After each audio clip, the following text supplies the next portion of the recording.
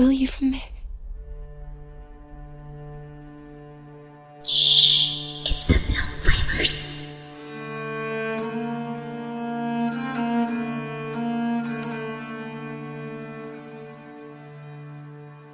Hey guys, I'm Chris. Hey everybody, I'm Robert. And we're the Film Flamers. And we are bringing you the first of two A24 movies, number 1 and number 2 in our top 10. And the first one is... Which? The Vivitch. The Vivitch, that's right. Mm-hmm. The Which is a... I guess I can't do that when there's no H. There's no H in there. The Witch is a 2015 folk horror film written and directed by Robert Eggers, not Eppers. That's right. In his feature directorial debut, it stars Cow Eyes, or Anya Taylor-Joy, in her first film appearance, along with Ralph Ineson, Kate Dickie, Harvey Scrimshaw, Ellie Granger, and Lucas Dawson. It's set in 1630s New England, and it follows a Puritan family who encounter forces of evil in the woods beyond their farm. They're evil in them, their woods.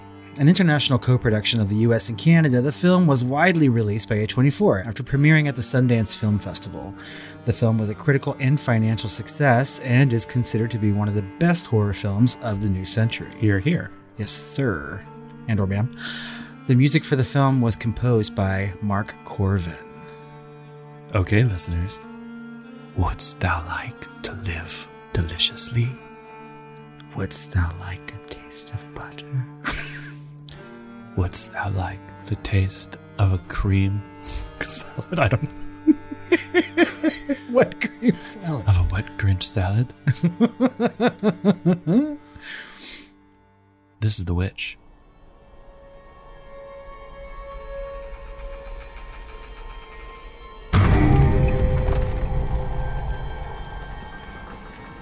What went we out into this wilderness to find?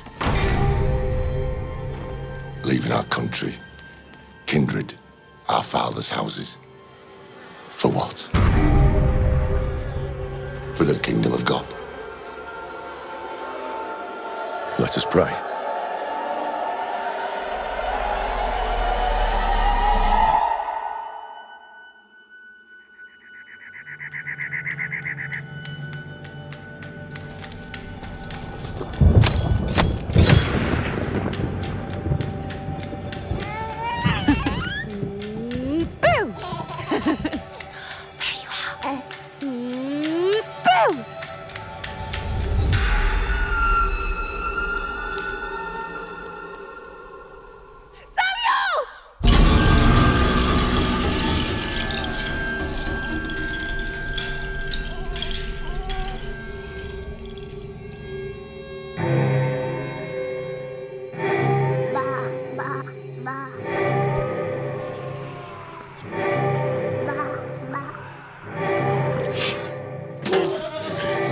You've cursed this family.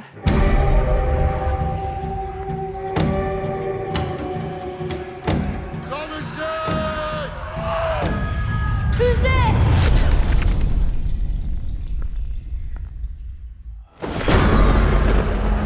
Oh God, my Lord, I now begin. Oh, help me and don't leave my sin. For I repentant thou shalt be. From evil I will turn to thee. None ever shall destroy my faith. For I repentant thou shalt be. Oh God, my Lord, I now begin. Oh, help me and don't leave my sin. For I repentant thou shalt be. From evil I will turn to thee. Let us leave the wood.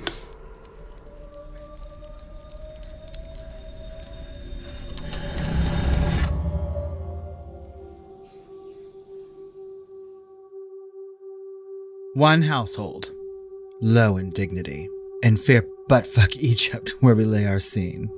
From ancient satany break to new mutiny, where civil blood makes civil hands unclean. It's so Shakespearean. How timely. In 1630s New England, English settler William, played by Ralph Ineson, and his family, wife Catherine, played by Kate Dickie, teenage daughter Thomasin, played by Cow Eyes, preteen son Caleb, and young fraternal twins Crotchfruit 1 and Crotchfruit 2 are banished from a Puritan settlement over a religious dispute. They build a farm near a large secluded forest, and Catherine bears her 5th child, Crotch Goblin. One day, when Thomasin is playing peekaboo with Samuel, Crotch Goblin, near the edge of the woods, the baby abruptly disappears. Catherine, devastated by the loss, spends her days crying and praying.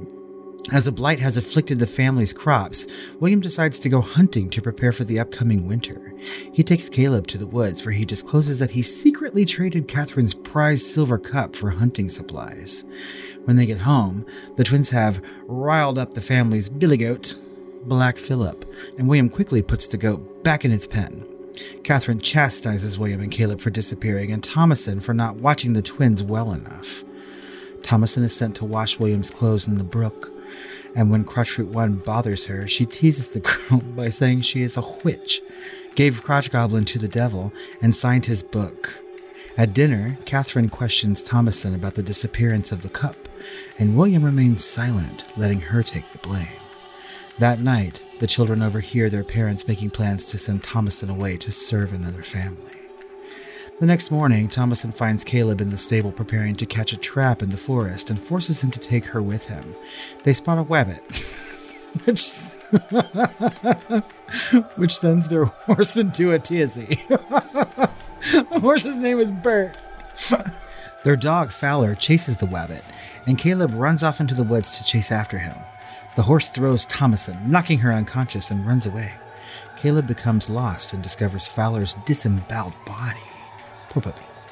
Now following the wabbit, he stumbles upon a hovel from which a beautiful woman dressed in a red cape emerges and kisses him, before her decrepit and clawed hand pulls him in. William finds Thomasin and takes her home, and Catherine scolds her for taking Caleb into the woods.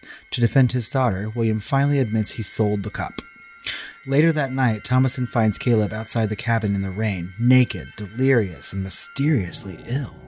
The next day, the twins tell Thomasin that Black Phillip told them she made Caleb sick, and when Thomasin attempts to milk the nanny goat, blood comes out of the udder. Caleb awakens and begins to convulse and scream and rant fervently. After he vomits up a whole rotting apple, the twins accuse Thomasin of witchcraft and claim to forget the Lord's Prayer before falling into convulsions themselves. Catherine, William, and Thomasin say the prayer over Caleb, which calms him for a moment, but then he amorously proclaims his love for Christ and dies. Believing Thomasin to be a witch, William tells her that Christ can undo her bargain with the devil if she admits the truth. Thomasin calls him hypocritical and weak and accuses the twins, aided by and under the influence of Black Phillip, who she says is Lucifer, of bewitching the farm. Enraged and confused about the identity of the culprit, William seals his living children in the goat house and says the family will return to the English settlement in the morning. Thomasin denies being a witch, but the twins do not answer when she asks if they truly speak with Black Phillip. Catherine and William bury Caleb, and Thomasin observes William break down and ask Christ to punish him for his pride and cowardice, but save his children, and then eat dirt to show his contrition. That night, something lands on the roof of the goat house, sneaks in, and drinks blood from the nanny goat before turning to attack the twins. Thomasin sees that it appears to be an old, naked woman who cackles as Thomasin loses consciousness. In the cabin, Catherine has an hallucinatory vision in which Caleb and Samuel have returned. Caleb says Catherine can see them often and asks if she will look at a book. She tells him to wait while she feeds Samuel, but the baby is actually a raven that pecks at her breast, leaving her bloody in the morning. Peck, peck, peck. Damn, she mutters. That's the third time this week.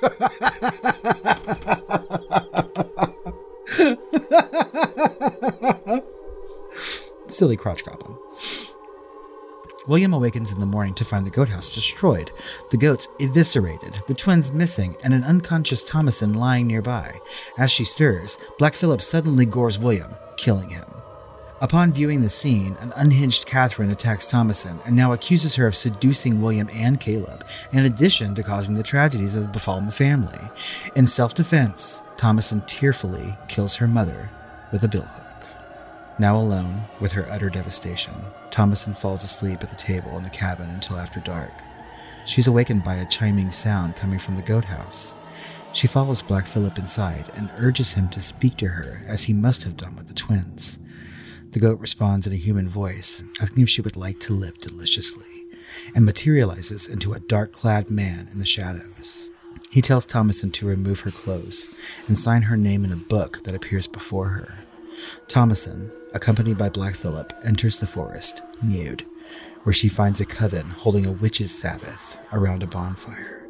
Chanting, the witches begin to levitate, and Thomasin joins them, laughing as she ascends above the trees.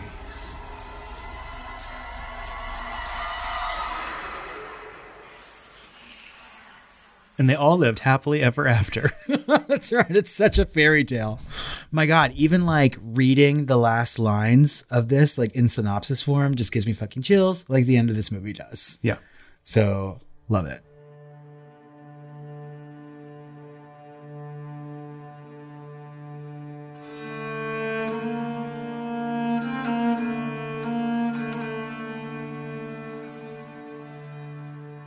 The Witch premiered at the Sundance Film Festival on January 27th, 2015, then widely released on February 19th, 2016 by A24. The film earned almost $9 million opening weekend, securing the number 4 spot at the box office.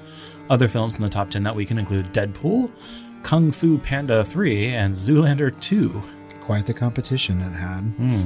The Witch would never rank higher than the 4th spot, but would still go on to be considered a financial success for the distributor, grossing more than $40 million against a reported budget of $4 million. Wow. Yeah. The Witch holds a 90% on Rotten Tomatoes and is certified fresh.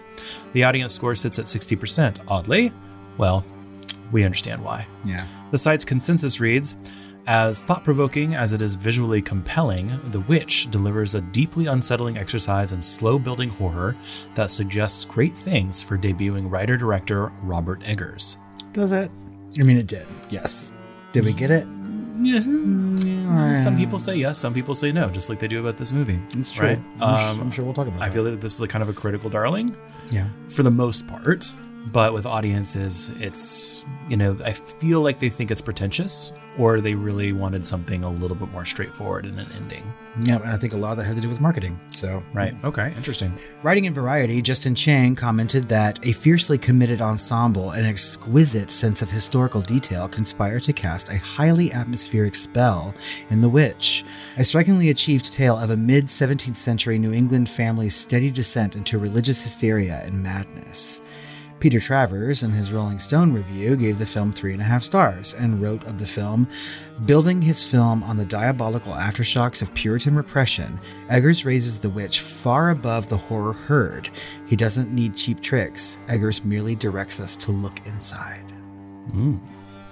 Stephanie Zacharek summarized the movie in Time as a triumph of tone, writing that, quote, although Eggers is extremely discreet, the things you don't see are more horrifying than those you do. The picture's relentlessness sometimes feels like torment. Agreed. Very well said. However, some critics, as well as audiences, were less pleased with the film. Ethan Sachs of the New York Daily News wrote that the film does not suffer from the cinematography, acting, or setting, and early on it, quote, seems The Witch is tapping a higher metaphor for coming of age, or religious intolerance, or man's uneasy balance with nature, or something. It doesn't take long into the film's hour-and-a-half runtime, however, to break that spell. This person just didn't get it, I don't think. I agree. I mean, there's some people that just won't like it, which is fine. It's But true. this person obviously just didn't get it. I mean, I completely disagree with that. I feel like the longer this movie goes on, the more it casts its spell and just makes it that much more compelling. Yeah. Critics noted that the film received backlash from audiences regarding its themes and slow approach to horror. Leslie Coffin criticized A24, saying it was a, quote, huge mistake to market The Witch as a terrifying horror film, not because it doesn't fit into the genre of horror, but because of the power of expectations. The less you know about this movie, the better your experience will be. But everyone who saw it opening weekend probably walked in with too much knowledge and hype to really get as much out of it as they could have if the film had the veil of mystery.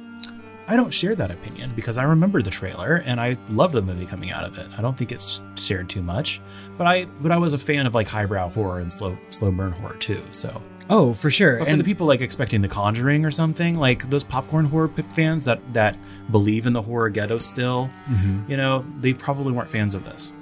Well, and I feel like I'm always weary of movies when they come out and say like the scariest movie you'll see this year, the scariest movie of blah, blah, blah, you know? Yeah. And I know that It's scary. it is scary, yes, but in a different kind of way than I think what mainstream audiences are expecting. And I think that if people saw the trailers for this, and I remember like a lot of Sundance critics were being quoted during some of these like trailers, especially TV ads, saying like, this is like the most frightening movie, blah, blah, blah, you know? And it is very scary, just not for the reasons that people who are going to go buy a ticket would think. Maybe they're expecting the Dolby shocks, and there's like Yeah. virtually zero Dolby shocks in this movie, which I like. I agree. I feel like things are scarier when they're not being like thrown into your face. If I'm you have to think about slowly getting something. terrified because of the mood and like and because of what they're not showing and things like that's the stuff that'll keep you up at night. That's true. But then again, we are very like stringent horror fans who watch a lot of everything. We know what we like and what we don't, but I have grown over time to be very weary about people claiming to have like the scariest fucking movie ever, you know? Yeah, that's fairly subjective as well. Yeah, that's true. So it did get some accolades. At the Independent Spirit Awards, it won Best First Feature and Best First Screenplay. Good. At the Fangoria Chainsaw Awards, it was nominated for Best Score and Best Supporting Actor for Ralph Ineson, and it won for Best Film and Best Actress. Awesome. And at the Saturn Awards, it was nominated for Best Horror Film, but it lost to Don't Breathe. Wow. Mistake. Best Performance by a Younger Actor, and that means that Cow Eyes lost to Tom Holland. For that what? year. One of the Captain America movies where he played Spider-Man. What? Civil War, I think, yeah. He was barely in that movie. And yet, he won the Saturn Award Over Cow Eyes.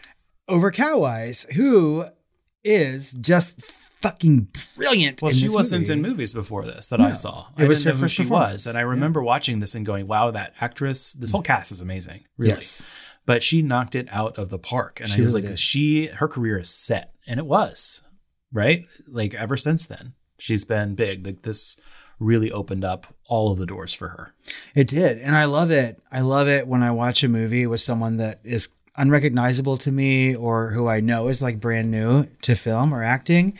And then you see someone like that and you say, there's big things for her. You know what I mean? And I feel so much justification now with her career. Because after I watched The Witch, I was just like, she's brilliant. She is going to be just fucking amazing. And like, look at her now, you know, look at her. She is every fucking thing. She's huge. And just for those of you that might be Johnny Come Latelys, the whole Cow Eyes thing, that was when I was trying to describe, because I forgot her name. I was like, she's got doe eyes. That's what I wanted to say, because that's a thing, doe eyes. But I said cow eyes. And so ever since, we've called her Cow Eyes. And we have t-shirts.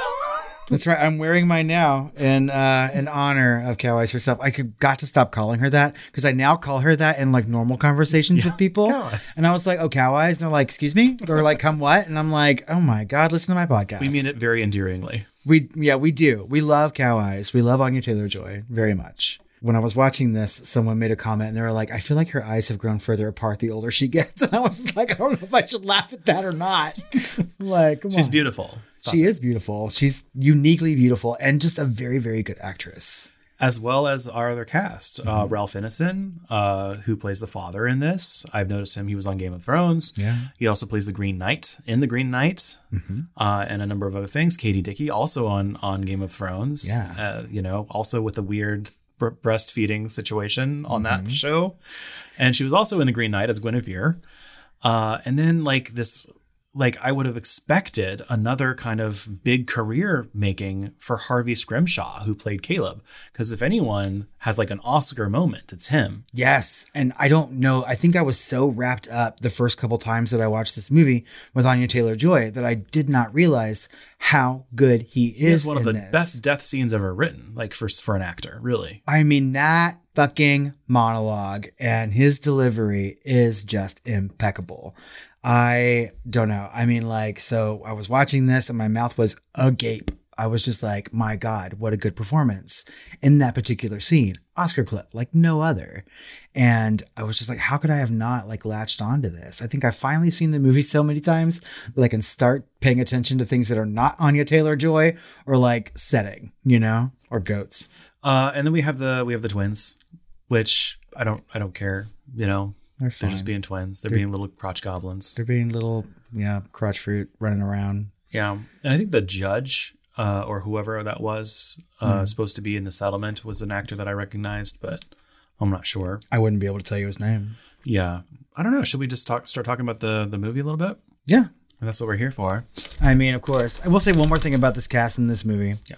If there are anything that I like in film in general, not just horror movies, it's small cast and small locations. And my God, that is the Vivitch. Intimacy. Intimacy. Right. So let's talk about the background a little bit. Okay. So this is from Robert Eggers, not Eppers. It's funny how I can never remember his name. I always call him Roger Eggers. And like anytime I do that, I know you pointed out to me, like, but it's almost your name. And I'm like, it really is. It's missing 2 fucking consonants. And that's it. And so he went on to do The Lighthouse, of course, and then most recently The Northman. 2 mixed results. I think both were expertly made. Neither of which is as good, nearly as good as The Witch to me. Yeah. But they're a little out of my wheelhouse or my lighthouse. What you say? I still haven't seen The Northman. So. Yeah, I might like it better on a second watch. I don't know. Maybe. It's just a little tedious for me. But anyway, so he grew up in New Hampshire, and he was inspired to write the film from his childhood fascination with witches and his frequent visits to Plymouth Plantation as a schoolboy. Oh. So after unsuccessfully pitching films that were too weird or too obscure, Eggers realized that he would have to make a more conventional movie. So this is his version of a popcorn film. Oh my God. The Lighthouse, I think, is much more in line with like what he wants to do. Versus The Northman, I think, is a little bit more venturing back into like seeing if he can do like an epic. Yeah. You know, but I feel like classic Eggers, like looking at his whole oeuvre, like 30 years from now, Lighthouse would probably be the beginning of a string of things that are going to be much smaller, more intimate, more obscure and weird. You know, The Witch only hinting at something, because this is him trying to be a normie. I would not call this film conventional by any means, but I mean, good for you, Robert Eggers, I guess. I mean, you created a movie that I like, you know what I mean? And I think I like it because it's not conventional. Yeah. But maybe presented so. So somehow director Alfonso Cuarón got his hands on this script, because I think like one of his producing partners, Robert Eggers' producing partners, was got his hands on it and was like, even though it was unfinished, he shopped it essentially, and because he thought it was amazing. And so Alfonso Cuarón, who of course did, you know, Little Princess, Great Expectations, Children of Men, Harry Potter and the Prisoner of Azkaban, which is arguably the best Harry Potter movie, Gravity, Roma. He read the screenplay back in 2013 and said it made him more than anything curious. And then he's quoted as saying, "I was just in awe of it. It's as if those supernatural elements are as natural as the weather, and people coexist with those elements as a matter of existence. There's no question about the existence of witches. There's no ulterior explanation. It's just witches." I mean, that's kind of expertly and easily said about this movie. Yeah, and that's kind of the way he directed this, which was like, this is stuff that's happening as natural as day. You know, like he's not going to shoot the special effects stuff as any differently than he would someone walking across, you know, the forest. And I mean, that's kind of the way that this movie plays out. You know what I mean? Like there's little need for exposition. And I feel like we as Americans, or I mean, anybody throughout the world, really, it's not like witches are a fully American idea, right? By any means. But we're taught as children in school somewhat about, you know, the witch trials in Salem, right? Oh, yeah. And then we have to read The Crucible and things like that. I mean, it's kind of ingrained in our brains as Americans that this happened in our society, right? I feel like we're not really taught the repercussions of that and how it still continues today, you know, in some form or fashion.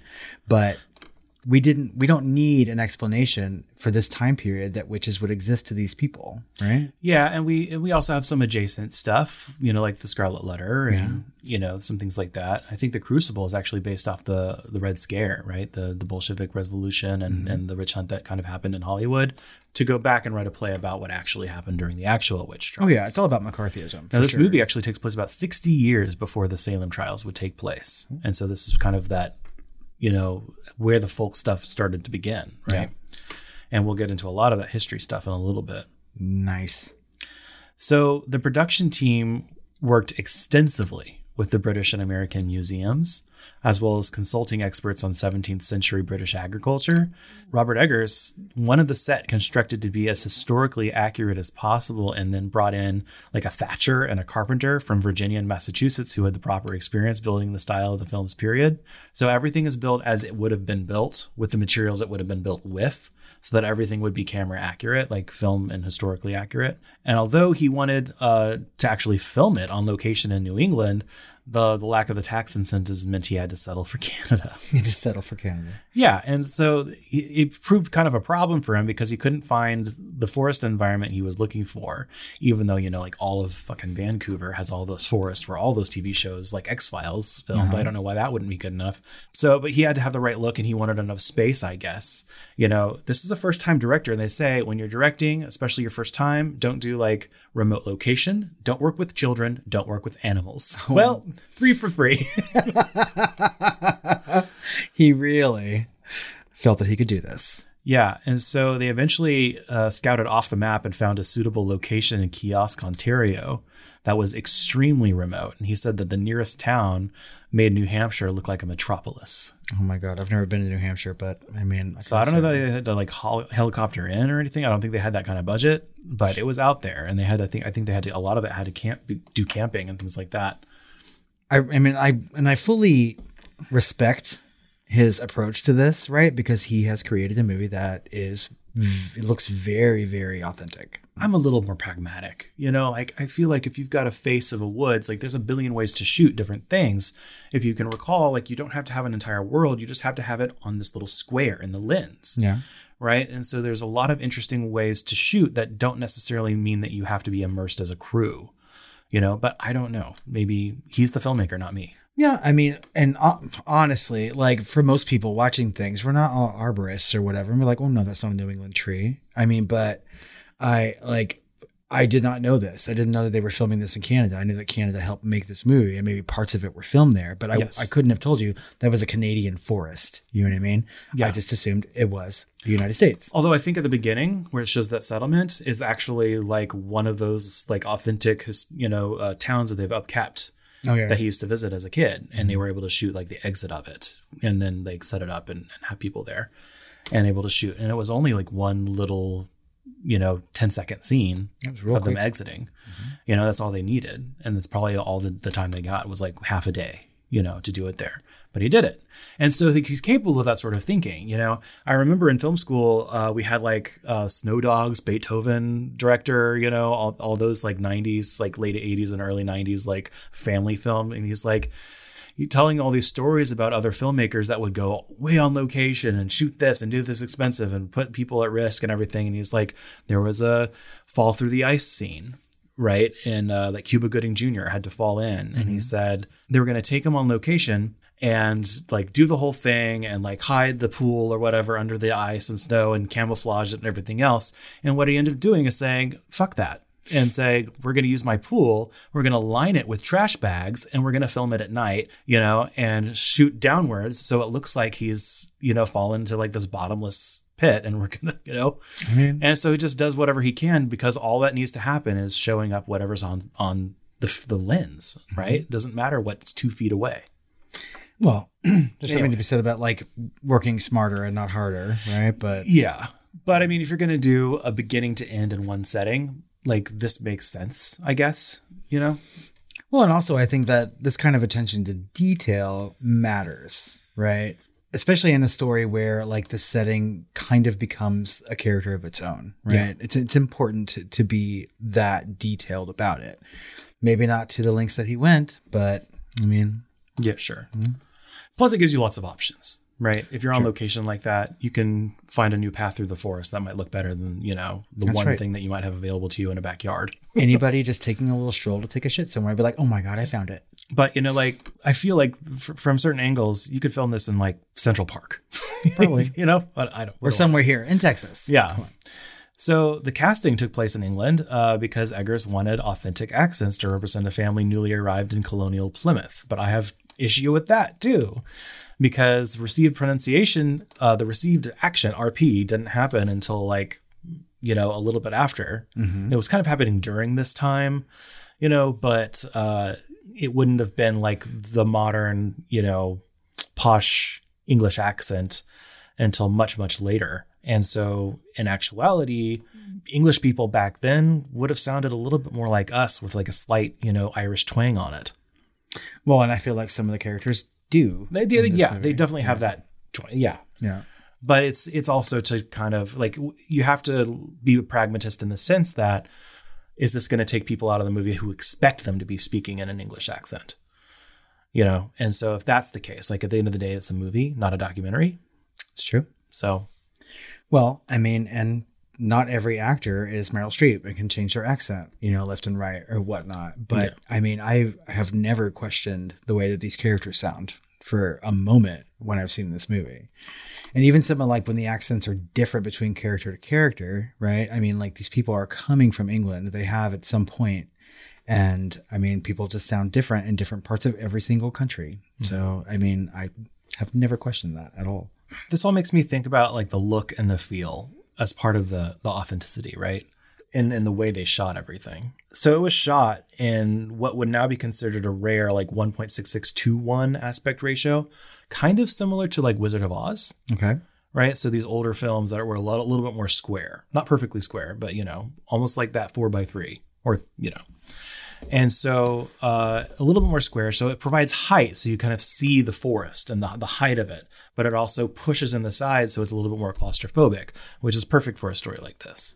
Well, yeah, because especially during that first moments where they've reached their spot, they've already like fallen to their knees and prayed, right? And then we get to see the expanse of what's around them, right? Yeah. If this was like a desert movie, or like, Lawrence of Arabia or something, you'd want the spaghetti string, mm-hmm. which is like super narrow, which would have been like 2.66 to 1 or something like that, or 2.9 even sometimes, right? And so with this, it's a little bit more claustrophobic. It still gives you that height. So I feel like that really worked out for it. And in The Lighthouse, he makes that almost a perfect square, I think. Yeah. Because I watched that movie in the theater screen, right? And it seemed very, very squarish for the large screen I was watching it on. Like this movie, I mean, I didn't see The Witch until I was at home. Like I didn't see it in the theater.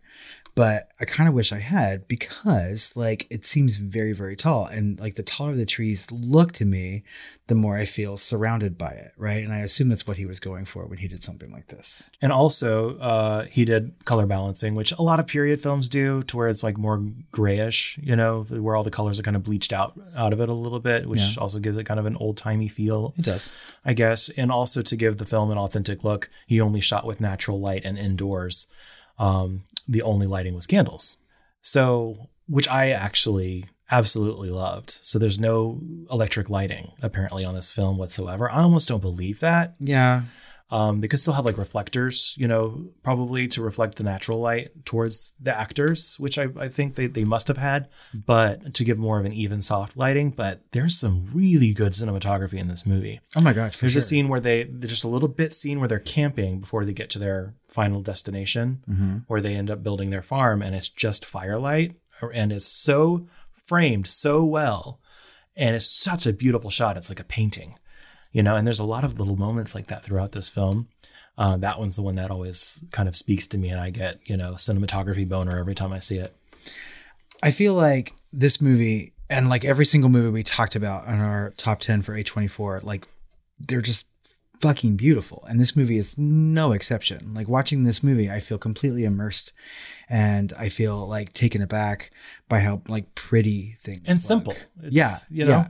I mean, like you don't have to do much, but we're talking about like lighting only with candles. And I'm thinking about like that dinner scene, right? Yeah. Like the cup conversation, and like thinking back on it, it seems like it was lit by way more than just that. I would have to go look at it again. I think you told me at the end with Black Phillip talking to her, and you can barely see the silhouette behind her, depending on That's true. I mean, because like you can see him transform, like you see the hoof and it transforms him into a boot as she's walking behind, or he's walking behind her. And I probably didn't notice that until like the second or third time I watched the movie. And I was just like, oh, I see the thing, you know? But I mean, if he pulled that stuff off, which he did, obviously, like that's pretty masterful for a first time, like feature director. Yeah.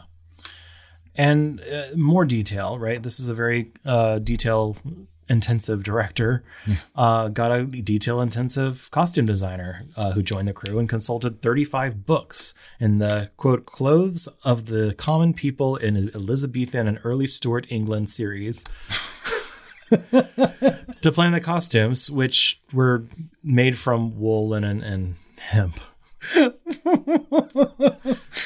There are 35 books in that series. Clothes of common people in Elizabethan and early Stuart England.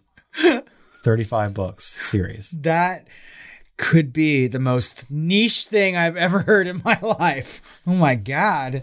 So a lot of the film's dialogue is either from or based on the writings at the time. They even put a title card at the end. That's right. And to like handwritten accounts of their, supposed experiences with witches and everything else. He also chose to style, obviously, famously, on the poster, the film's title as The Vavitch, with 2 V's instead of a W in the title sequence and on the posters, stating that he found the spelling in Jacobean era pamphlets on witchcraft, among other period texts. And as a side note there, that's kind of common, right? W wasn't really common for that, right. For a letter to be on or available. And I don't think it got into wide use until later. Same thing with like when we see ye old shoppy, that was actually pronounced the. It wasn't pronounced ye. Right. It was just like a stand-in. And so I thought that was interesting. It also kind of sets a tone. And that's true. And I really love that he puts that title card at the end of this movie. You know what I mean? It just shows that he is a detail-oriented director, because he was just like, hey, I'm just going to point something out just in case you didn't get it. Yeah. I mean, but I think it's clear. The use of that particular English in this movie is dead on, right? It's accurate. The things that you're telling me just make this movie seem even more accurate. The fact that there's a 35 book series of something that niche, and that they would consult it. And I too would point that stuff out. Don't wait for people to like see this movie and comment on it. Like, let us know right away. I mean, I really enjoy that. Yeah. And I like that it wasn't just like some other director just like saying, hey, what does the audience expect? And let's do it. Like, they really leaned into authenticity versus like expectations, maybe, because you would have expected to see a lot of buckles on hats and belts and shoes and shit. That's right. That. I mean, it would be like some 6th grade performance of the first Thanksgiving. You know what I mean? Is what they were trying to create, or what somebody else would do. And we've seen that a lot. It's like watching the play from Addams Family Values, But he didn't make that movie, Eat right? me. I mean, this movie, and like I said earlier, I feel like the setting is just as much a character in this movie as the actual characters in it. And we've talked about movies like that on the podcast before, where like you need this kind of setting, and then the setting needs to be that intrusive into the film and the storyline and the plot. Half the time I just get lost and what I'm looking at and what I'm experiencing in this film. And I think that's what makes it so special. So a troupe of Butoh, I don't know what that is, Butoh dancers play the Coven of Witches at the end of the film, creating their own choreography. And they're even speaking Enochian, which is the old school, like magic text language, and around this time. And they're literally gagging on their words. Oh, good Lord. Which is in line with like the twins not being able to say the Lord's Prayer and all that stuff that was part of the folklore at the time. Just that, that gives me such a boner. The music was by Mark Corvin, who is very prolific, actually, since like the 80s or 90s. And I didn't know that. Wow. This is the movie that I know, I think, the best that he's done. But Robert Eggers vetoed the use of any electronic instruments and didn't want any traditional harmony or melody in the score. And so Corvin chose to create a music with atypical instruments, including a nickel harpa and a waterphone. What the fuck are those? Don't know. Maybe like the 1600s version of the harpsichord. I don't know. But he knew the director liked to retain a degree of creative control and obvious OCD. And so he relied on loose play centered on improvisation so that Eggers could move notes around wherever he wanted. Okay. And so I also, like, when I first saw this, I remembered the kind of the riff of like the chorus rising when anything supernatural would happen, kind of in just like a one note kind of like, like from a 2001 A Space Odyssey, almost exactly like it, in fact. And it's just like, it's super ominous, super dark. And that's the music riff they use pretty much every time like a witch is doing something, or like the audience is supposed to be like, holy shit, And they use that to great effect, I feel. Like, I am not always one to recognize like music while I'm watching a movie. It takes me a while, as I've said. And like, in this movie, no. This movie is using its music very, very wisely as far as like plot. And also tone. rhythmically, like when the witch is like supposedly like chomping up the baby or whatever in her mortar pestle, and it's going with the soundtrack. Like you're not sure if it's her making that sound or if it's in the soundtrack. It turns out it's the soundtrack. And then later on, like different things that they're using percussively sound like sticks breaking, limbs breaking or bending, or things like that are in the forest. So it's super atmospheric and creative. I feel like the score is amazing, right? Again, it's just like part of the setting that really like pulls you into the movie, because you're talking about that scene where the witch was using her mortar and pestle, and I feel like it sort of rises to that crescendo as she's supposed to be, like flying through the air, right? And it just works wherever they use that. I also can imagine someone saying, after dinner, could you please like delight us with the water phone or something? So The water phone. Also, what is a phone? Also, what is the phone? After dinner, Mr. D'Apostrophe R.C. is going to delight us with selections of the water phone. Could you accompany him with a nickel hopper? I have to know what these are. Don't scare the wabbit. So I also want to talk a little bit about the story construction here, because it just like when I was thinking about it as I was watching, and not many do, where I'm starting to think about how the story was constructed. Okay. A lot of things like they have like a left turn, or something like that, and that where it's okay to have like the string of events happens where it's cause and effect. And then you have like random things that happen, throughout, just to kind of give our characters something to do. And that's not always a sin. Now, when that happens a lot, like when it takes a little bit too many left turns, we just talked about some of our top 10s on A24. I think one movie in particular we talked about where it starts to go out of left field a little bit, maybe In Fabric was one of those. Yeah. And so there's a lot of therefore in the build, right? So this happens, therefore that happens, therefore that happens. Like they are banished. And so, therefore, they are out in the wilderness and alone. Therefore, they are at risk of nature and whatever else is out there. Therefore, Sam gets stolen, versus like in a story when you have and then. So and then you're fucked. Generally, your story is going to kind of suck. But if you have therefore between different story beats, then it's going to work. And all of this pretty much is therefore. And usually I don't notice that sort of thing, almost never. But the story structure in this is solid. It really is. I mean, all of it is just based on consequence of what happened previously. Yes, it's a build. Yeah. Completely. And it sets off the build not only with their banishment, but with the witch stealing Sam, which sets the tone for the subtle supernatural part of the story really like insanely well, because she's just doing peekaboo. And it's one of the most famous parts of this whole movie. And it was in the trailer, right? Yep. And so she covers her eyes for maybe 2 seconds and the baby is gone. Right below her, and all she can see is like the grass moving, and the audience later sees that someone in a hooded cloak had taken the baby. The whole point of this is that it establishes that very quickly. Like this is the first 7 minutes of the movie. It's actually a much shorter movie than you'd think, and it's much faster movie than you'd think. It's not exactly a slow burn. It's just that everything's kind of room with a view versus sitting in the corner arranging matches kind of level of drama until it's not. I mean, and that's true. And I think we talked about that on our top 10 episode, right? Like, I have told people that The Witch is a slow burn. And I was like, it feels like a long movie. And then someone pointed out that Lamb is a much longer movie than The Witch. And I'm like, I didn't realize that, Yeah. It's not that I dislike a slow burn. I just feel like this movie keeps expounding on things and building to its own crescendo. And it really moves at a very fast pace. Watching it last night, I was like, this movie is kind of brisk, and I think it's because there are very few of those like weird left turns. It's a very straight line. And watching it last night, I was like, you know what? I don't even feel comfortable calling this movie a slow burn. I think it's just a very straightforward movie that, I mean, maybe it's like the setting or like the time period or whatnot that you would just expect it to be. I think it's the content. I think it's like watching a slow moving, slow motion train wreck with people that you know and care about on it. It's painful. Yes. But it's over soon, so. But it's also very, very dense.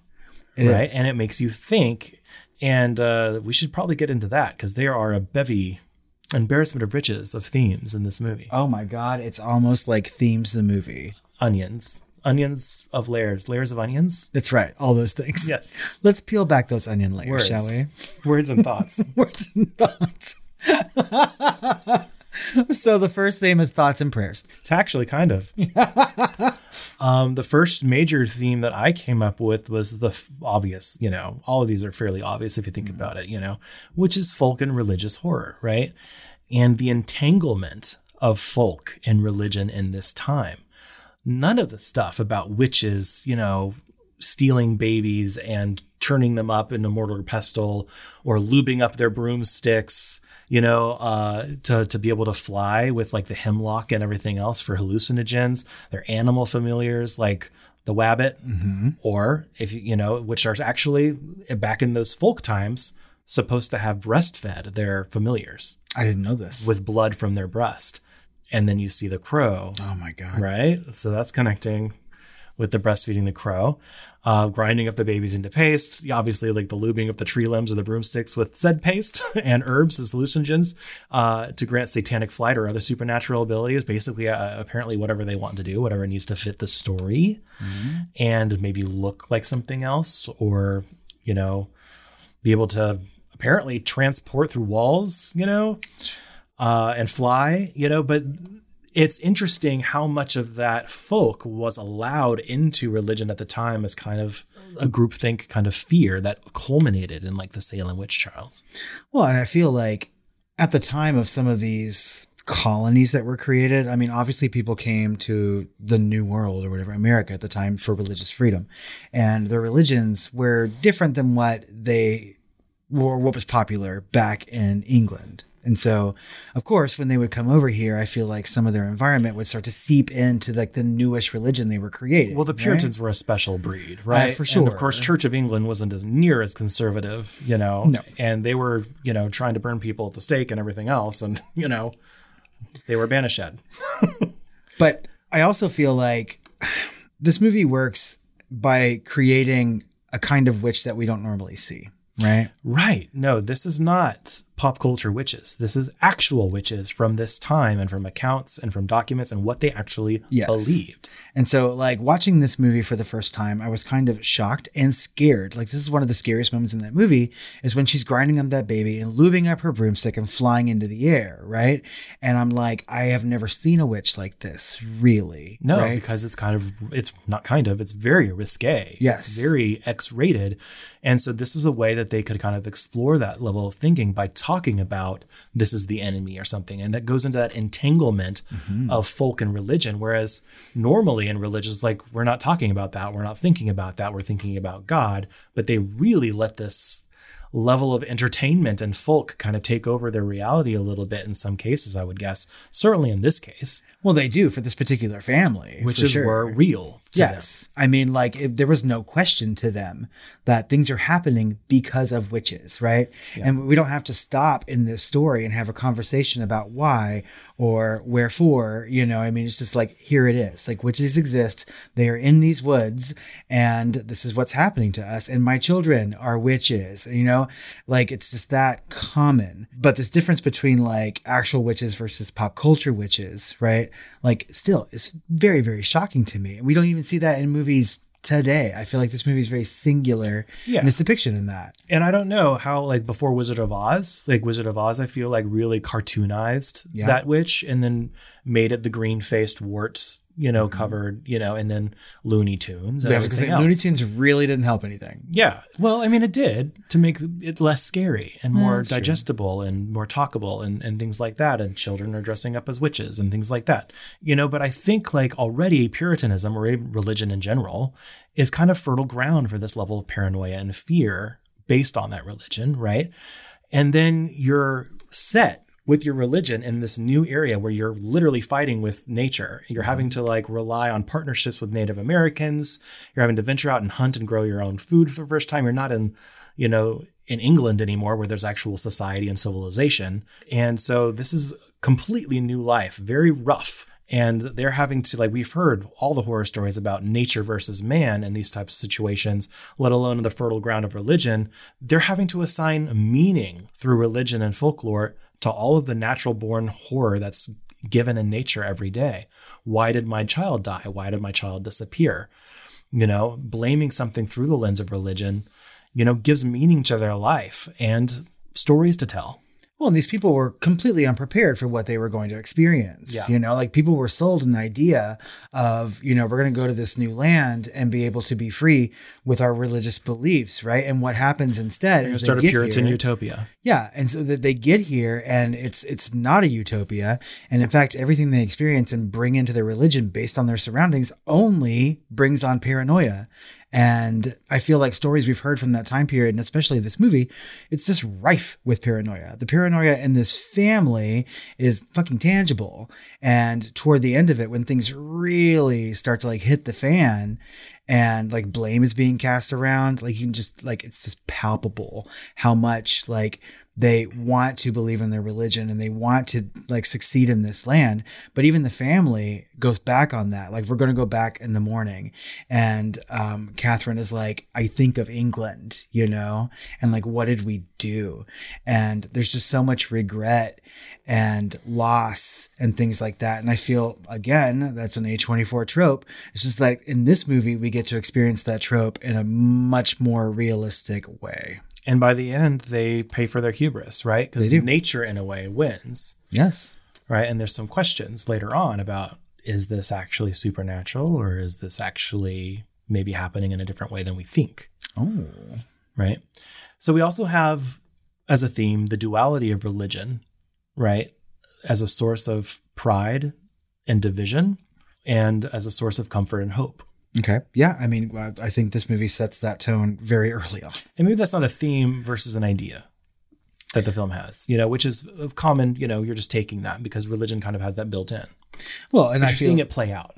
yes, we are. I mean, and as far as like one family goes, but I feel like the conversation of these two things gets thrown around when talking about religion today. So they leave because they're not Puritan enough. It's alluded that they are not as conservative or God-fearing as William and his family would have them be. And they kind of oust themselves with a disagreement with the rest of the settlement, Yes. right? He's kind of like the religious Karen of the bunch, right? And so that's utter defeat later on when the wife is like, I miss England.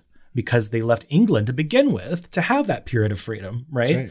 And then they have to leave again. It's a microcosm of that, with them having to leave the settlement, essentially. Well, and I think that's very true, right? And so like the source of pride and division is really like in the father, right? In this Yep. movie. And the mother represents everything about why she comes to this country, or soon to be country, and doesn't experience all the things that she wanted, right? So she has kind of like lost her religion a little bit, Yeah. right? Especially with the loss of her children. Oh, yes, exactly. And then I love like just like little Easter eggs, you know, little bits that are just written in like that you wouldn't really notice unless you're really examining this movie. Like at the end, but right before he dies, he's gored by Black Phillip.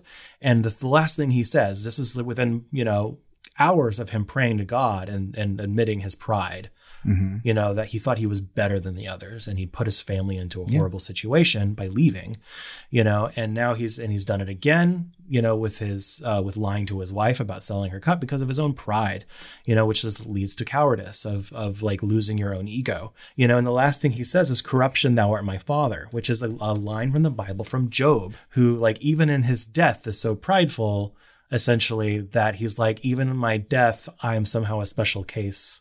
You know, my friends are now the worms and blah, blah, blah. You know, like, pay attention to me, woe is me. You know, and so it's kind of interesting that he chose that as his last words, either as like a kind of an admission to himself, or, you know, when I first heard him say a corruption, thou art my father, I thought he was turning his back on God. Yeah. And it's not.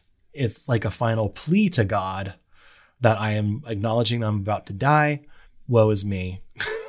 What a fucking difference between like those last words before he dies and Caleb's, right? I mean, so we have this almost orgasmic death of accepting Christ and like begging for Christ's love and being filled with it in such a way. I'm filled with Christ's love. You know what I mean? And so like in this one, and that is almost kind of beautiful to watch him die, right? It's sad, but like just with arms open and like sitting up and then just like falling back dead and some sort of orgasmic convulsion. And this one, he is gored, has to admit this, and then is like just completely covered by all the fucking wood he's been chopping in this movie, you know? And yeah, he's literally buried under his hubris, right?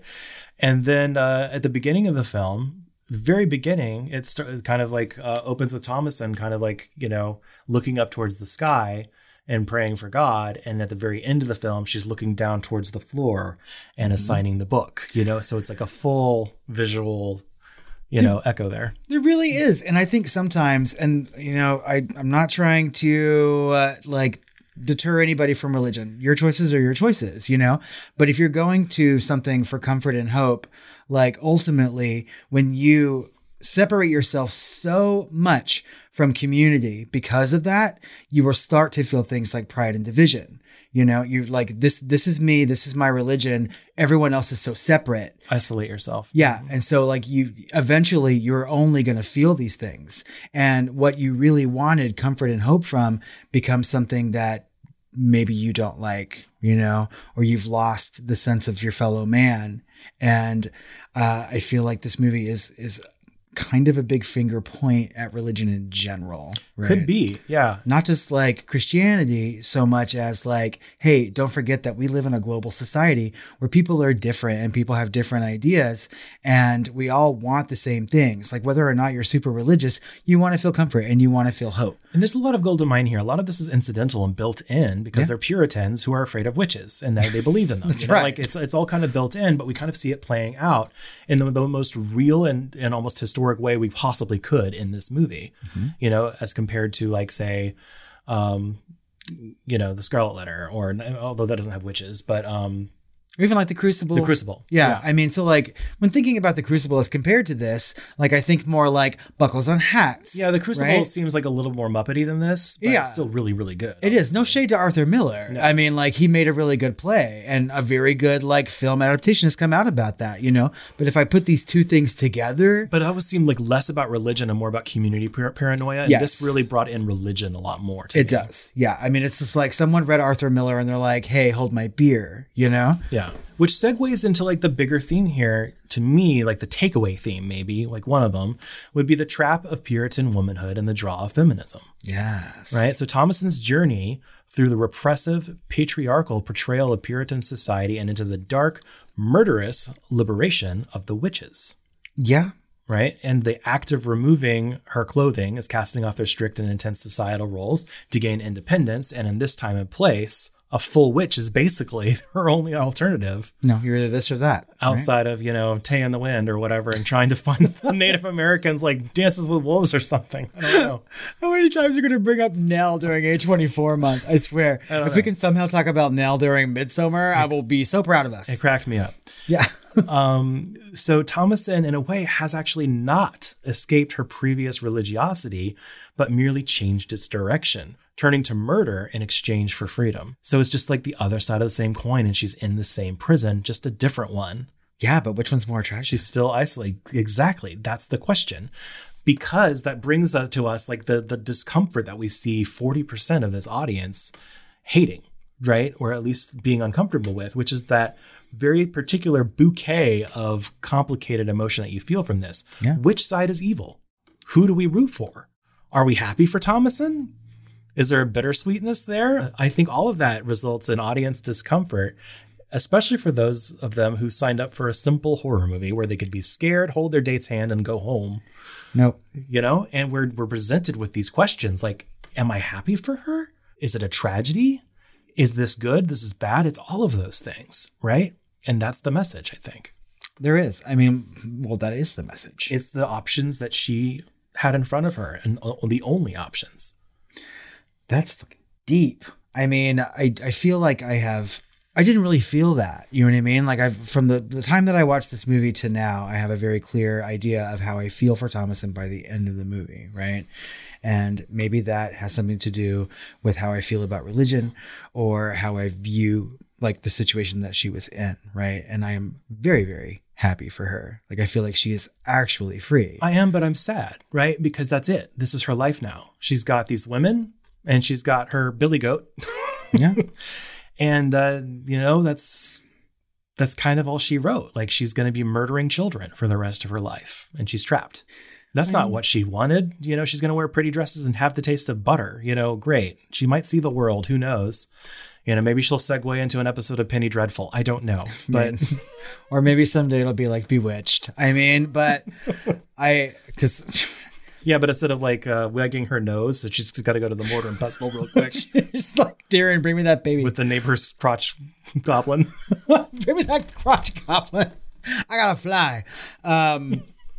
But no, I mean, those are very all interesting questions. And I feel like everyone has to sit down and watch it and decide for themselves, because there are parts of this movie where I feel so angry at her parents. Right. And the thing is that if I were living in that time period, would I feel angry? Probably not, because it's more commonplace. Would I look at a family who would raise their children like that today? Like very puritanical, very, very religious. Yeah, I would say like you shouldn't treat your children like that. Let them make their own decisions later on. But they clearly love the shit out of their children. So it shows that dichotomy, Yeah. I mean, it's all there. I mean, like, again, who do we root for in this situation? Like, Thomasin is clearly our main character, right? We want her to survive. We want her to be happy no matter what.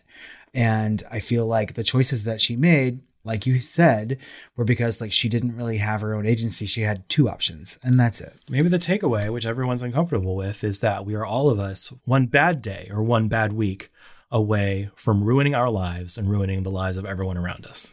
I feel that is probably the case for all of us every single week. You know what I mean? It just depends. Like Tuesday was good, but Thursday I really wanted to like fucking run off naked with the billy goat. I don't know.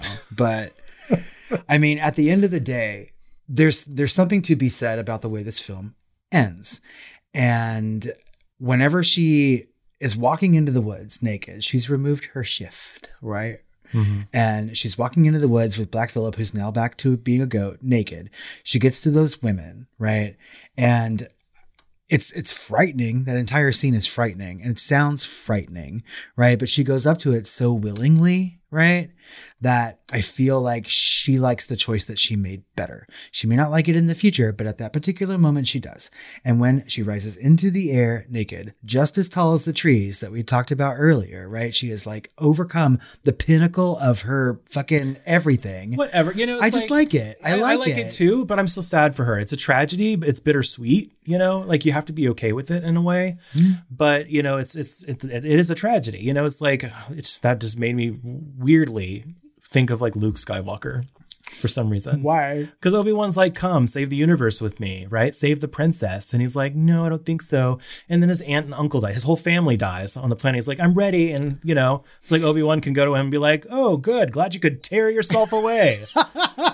Okay, well, that was his only option. It's like the only thing that could happen good for him is that, it's the same thing with her here. It's like, okay, glad you could tear yourself away from your bloody mess of your family. I don't know. I feel like what she should have done is really tried to get back to the fucking settlement. And that I was going to say, she had a third option, no matter what. I mean, she wouldn't have survived probably. It was like, sign up, well, can I just check it out and give it back to you? And then like, I know, just like, can I read it first? I mean, she knew though that she was in mortal danger. Those witches and the I don't want to go into the segue of like a weird sequel or an alternate version of this. Oh God, please don't. But that goat would have fucking gored her to death. She would have been dead at that point. Well, and it became a man. Because I think it was interested in the mother. I think it was interested in the twins. It was interested in all of it. It was interested in all of them. I mean, just like the devil, it wants all of it. And she was last woman standing, It was like, we're going to take advantage of this situation that we engendered and, engineered, and you're going to be one of us now. One of us. One of us.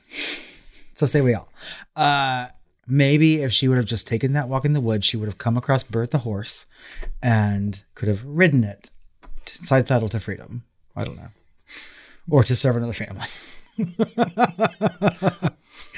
I will say, Just as we're coming to the close of this, watching this movie with subtitles is amazing because when that bird is doing its familiar breastfeed, the subtitle describing the sound in the background is peck, peck, peck. I lost my shit. I don't think I've ever laughed while watching The Witch, and I was guffawing with laughter at that. Ruined the moment. Just ruined. Although I ruined another moment for you from the other room. You sure did. Yeah. And I think we've already made that noise, so we might as well do it again, though, right? Witch! God bless Goblin for making that soundtrack. Not Crotch Goblin. Never bless Just us. Goblin. Just Goblin. Just plain Goblin. All right, so I've got a lot of fun facts. A bevy. Yeah, I don't know if they're fun, but they're informative. Okay. So facts. All right. So, although the film's plot was intended to be taken literally, director Robert Eggers has spoken about a few small hints he and the filmmakers left throughout the film that one might interpret as reasoning behind the events beyond the obvious supernatural. Okay. To me, I'm thinking at the end with the well-dressed, dark-clad man, and then she's joining the rest of the naked women, pimp and whores.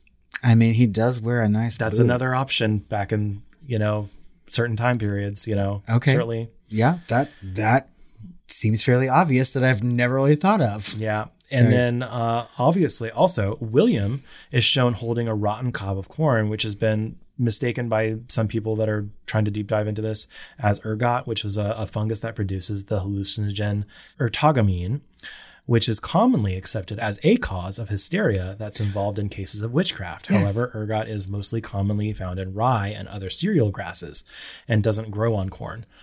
But that's really interesting to me because they were mentioning that there was a blight on all of their food, not just the corn, right? Everything they were trying to grow. And back in that time and place, this whole setting, a lot of people historians say that a lot of this stuff, people's historical accounts, could have been from eating essentially these hallucinogens without even realizing it. I totally forgot that was a listed probable cause of all the hysteria in Salem, was that all their food was fucking tainted. With hallucinogens. Yes! Oh my God, I totally forgot about that until just now. And I didn't even put, obviously, those two things together because the food they were eating was bad. High religion, folklore, alone in a forest, baby disappears, all this other stuff, Witches. Witch. Or hallucinogens. Speaking of which, the whole thing could have been, which is just interesting. I have my hallucinogen right here for the rest of these fun facts. So it's interesting to think about next time you watch it. Oh my God, I can't wait to watch it again now. So Black Phillip asks Thomason, "Wouldst thou like the taste of butter?" Yes. So in the 15th and 16th centuries, the Catholic Church declared that eating butter was a bigger sin than lying, blasphemy, or impurity. My God, Paula Deen would have never stood a chance. The Protestant Reformation leader Martin Luther railed against the edict, which was often only enforced on the poor. Oh. So "Wouldst thou like the taste of butter" is also a very historical reference. Classism. Mm-hmm. All right. So director Robert Eggers said in an interview that the best behaved animal actor in the film was the hare, the wabbit. No. And that the raven and the horse were also easy to work with, but the goat, that goddamn goat, was not the greatest of all time, but Black Phillip, and was reportedly difficult to train. And one of the scenes when Philip lunges at and struggles with the father was not written in the script, and it just happened, and so they filmed it. What? Grabs him from the fucking horns? Yeah, to protect himself? Yeah. Oh my God. I love that. Right? I can't believe that the fucking rabbit was the thing that was the most trained, because that rabbit looks fucking intense. It was staring. I was like, it's right behind the goats. It's like maybe 1 foot away from those goddamn goats, and it's just staring at the camera. I'm like, how are they doing this? My God, that's amazing. That fucking rabbit. Rabbit. Wascally. So according to Robert Eggers, he did not direct Harvey Scrimshaw, which is the boy, Caleb, through most of his difficult scenes of the film. In those scenes, Scrimshaw was directed by Ralph Ineson. Ooh. Eggers had no children at the time, and while Ineson was a father of 2 and frequently works as an acting instructor to children, and knew much better how to coach a young boy. This wasn't planned, but Eggers admitted to Ineson catching on that Scrimshaw had a hard time understanding Eggers' direction. So according to Eggers, Ineson used Scrimshaw's passion for soccer and coached him like Scrimshaw was preparing for a high-stakes game of football. Oh, and it shows. That his death scene, I was like, you could not have acted that better. I I feel like, and I already said this. Innocent needs to get a fucking director's award for that shit. He really does, because that scene, like, I have never been so immersed in that one particular moment in that movie as I was watching it this time. Like I said earlier, I'm so wrapped up in like authenticity and setting and cow eyes. And then last night I was just like, boy, like, where is your Oscar? Like, Right. for real. He's so good. And he's good in other moments in this movie too. It's a very subtle performance, right? And He was good all the way through. I mean, literally, when he's down there by the brook or whatever, when he's waking up in the morning and sort of like ogling his sister a little bit, you know what I mean? And things sort of continue. I was just like, okay, but for a child of that age to sort of convey that emotion and like what it's like to be at that time, to be that young and have to be considered a man, you know? Outside of all, like I feel like with all the people in this movie, he was the most like good person. Yes. I think his intentions were really good. Like he really wanted to. He wanted to help. He wanted Yes. to cause peace. He was not an instigator of anything ever. He just wanted to make his parents happy, and he wanted to also just like, He wanted his sister to be happy. yeah. But he also just wanted to be a kid sometimes, you know? And Yeah. I'm just like, it really is like a good character and a nuanced performance that I am like kicking myself for not realizing earlier. Really good for a middle child too. I just feel like that goat was in his ear at night going, "Oh, Jan." Oh, my nose, don't gore me.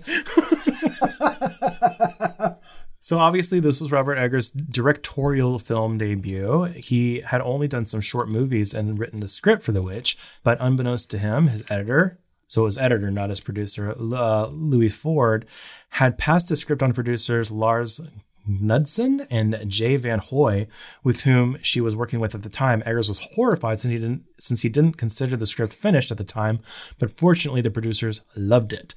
They did suggest that he simplify the structure, which was originally divided into 5 acts, each told from the perspective of one of the family members.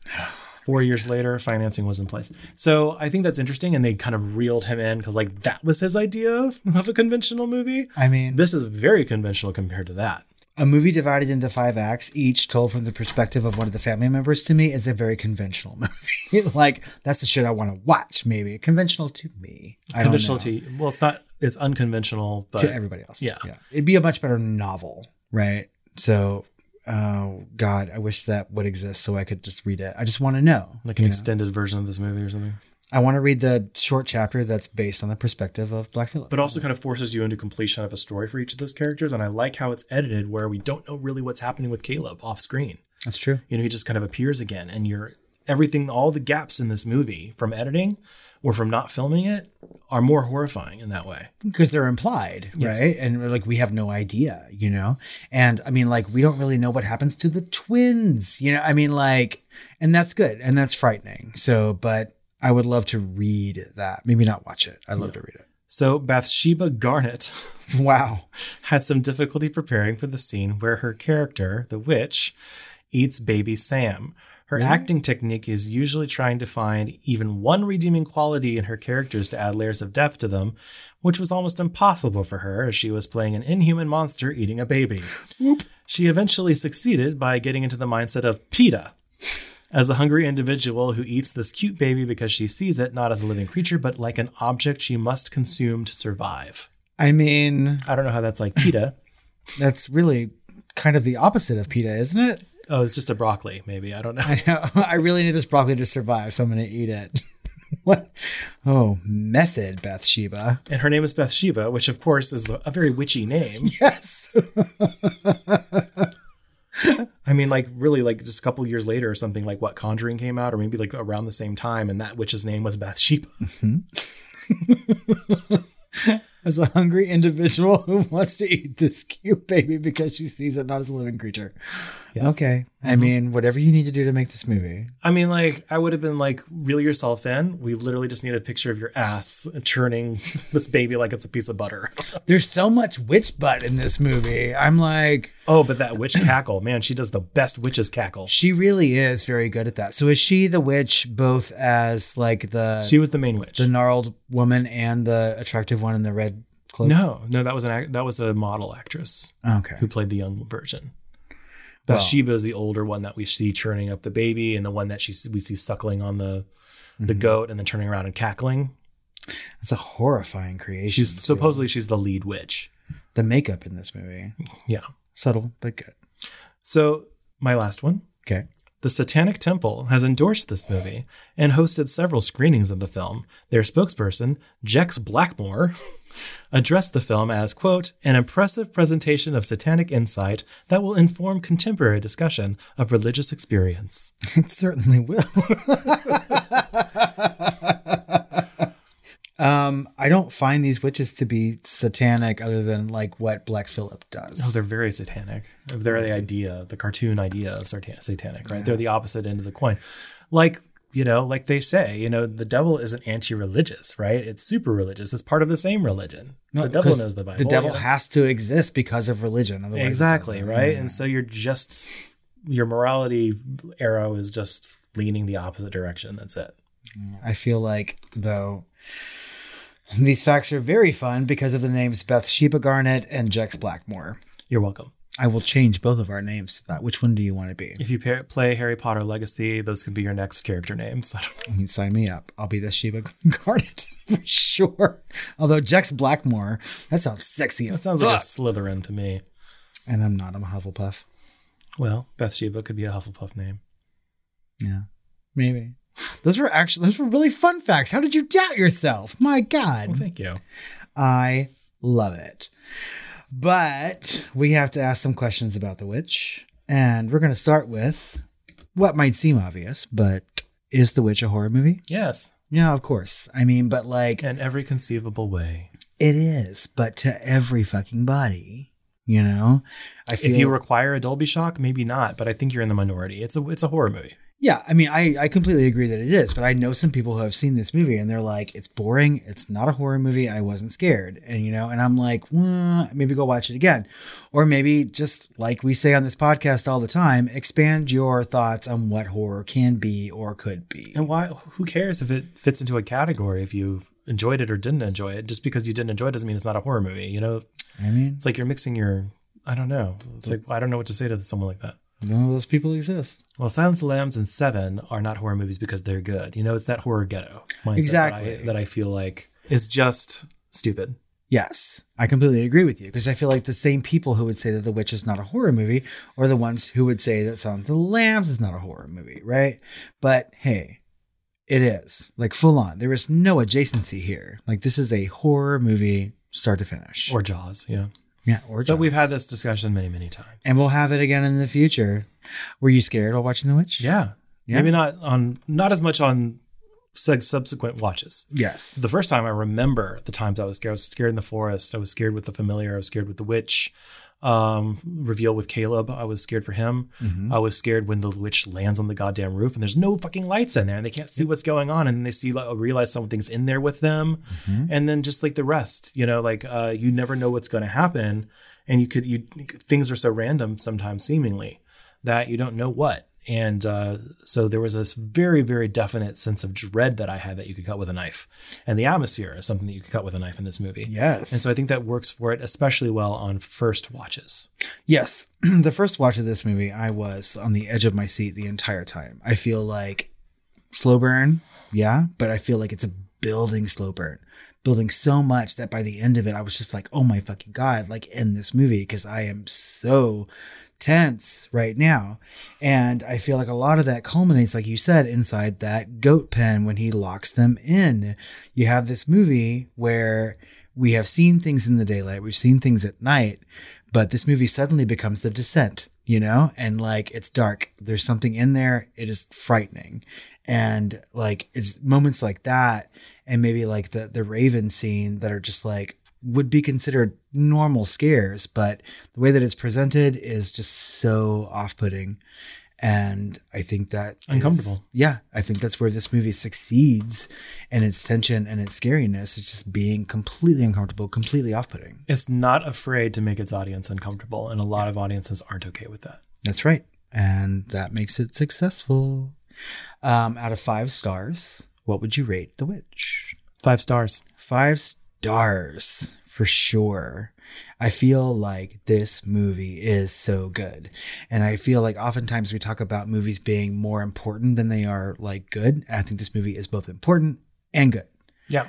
For just filmmaking in general, for horror, for sure. I can't think of ways to make it better. You know, like, I don't know, maybe there's a better version of this movie out there, you know, in someone's mind or page, but I think that Robert Eggers knew exactly what he wanted to do. He wrote it, he directed it to every detail, and it is exactly what it needs to be. It's very distinctively its own movie. There's nothing quite like it. Nope. And it stands on its own, and I can't think of anything really wrong with it. The first time I watched it, I had some dialogue issues, you know, so some people might have to watch it depending on your speakers with some subtitles, especially for Innocent's lines where he can be a little throaty. Yeah, he is. With his Old English, or not even Old English, but, you know, old timey. Mm-hmm. Ye Old English. Ye Old Englishy. But, you know, that's really like a nitpick for me. And I feel like this movie kind of ushered in a whole like crop of films that we have seen since then, right? Like, I don't know where this falls in the A24 horror timeline. I need to like look at that a little bit more, but this is where I first realized what A24 was, kind of. And like, I feel like a lot of movies that came out after The Witch have had this kind of like highbrow horror-ness to them. And I feel like this movie is super important because it brought us things like Midsommar and brought us everything that A24 goes after as a distributor. And I feel like it's super important. Well, every few years, I feel like, or even sometimes decades, you know, there's a movie that comes along that breathes some new life, whether it's needed or not, into a genre. And this is one of those. You know, and there's quite a few of those around this time. We got, you know, Hereditary, and we got It Follows, and we got Witch. This is like 2015 to 2020 was a really good time in horror, especially for A24. And they helped usher in a lot of it, you know. Well, I mean, I feel like Babadook and... Yes, exactly. And I feel like we owe our entire experience going to things like The Overlook, right? Where we see some of these like highbrow horror movies or movies that are trying to be that, you know, imitators. And I feel like The Witch like kind of started that, or maybe that's just the way that I experienced it. It was part of it, you know, it was part of it. I don't think it was the first to really like start, you know, I think there was a build up around, you know, 2012 that started 2014 and then like really just picked up from The Witch and on, you know, and it's like, that's part of around the time where we started seeing this renaissance in horror, you know, what we would call the new crop, you know, and it kind of really got us starting to talk about horror more as friends. Yes, because of true. it. That's right. And it's because of this new crop and new life breathed into the genre that we even have a podcast, I think. That is true. So, I mean, one could say that because of The Witch, the Foam Flammers exist. So this episode has been coming for a while, right? So, all right. So finally, and why? Who's the hottest guy in The Witch?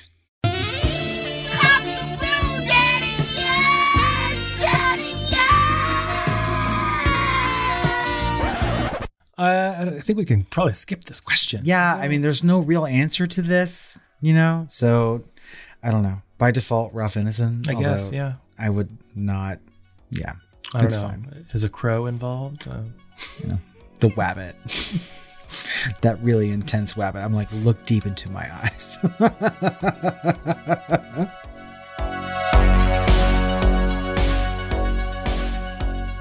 Well, I think that just about wraps up our conversation about The Witch, but that doesn't have to wrap it up completely. We want to know what you think about our conversation and the movie. You can find us on social media at The Film Flamers on Twitter, Facebook, or Instagram. You can email us at tiredqueens@filmflamers.com or call our hotline at 972-666-7733. Ooh, do you want to live deliciously? I do. Do you like the taste of butter? I do. Do you like pretty dresses? Remove my shaft.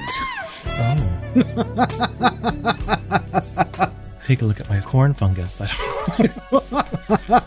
that corn fungus? Keep that fungus away from my book. We have more content coming out for you next week. We are continuing our conversation into A24 by talking about Midsommar. So some Ari Aster coming at you. Get ready for that wet Grinch salad. That's right. But there could be even more Wet Grinch Salad over on Patreon because there's a poll up of other A24 movies. So help us choose the movie that we're going to cover by heading over to patreon.com/thefilmflamers. Join the family and lick that poll. Or just take it. Or take the poll, which is also an innuendo. Okay, I feel like I'm becoming a witch slowly because I'm flying off to have some... And gobbling baby chunks. That is my everyday look and you know it. I wonder if that was just paste chunky salsa. No, it's baby. I like to be transported. Let's feel as up. Baby. Ew. Okay, let's go fly off and have some sweet dreams.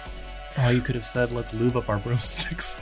My God, it's Cocktober all over again. Dicktember. Dicktember.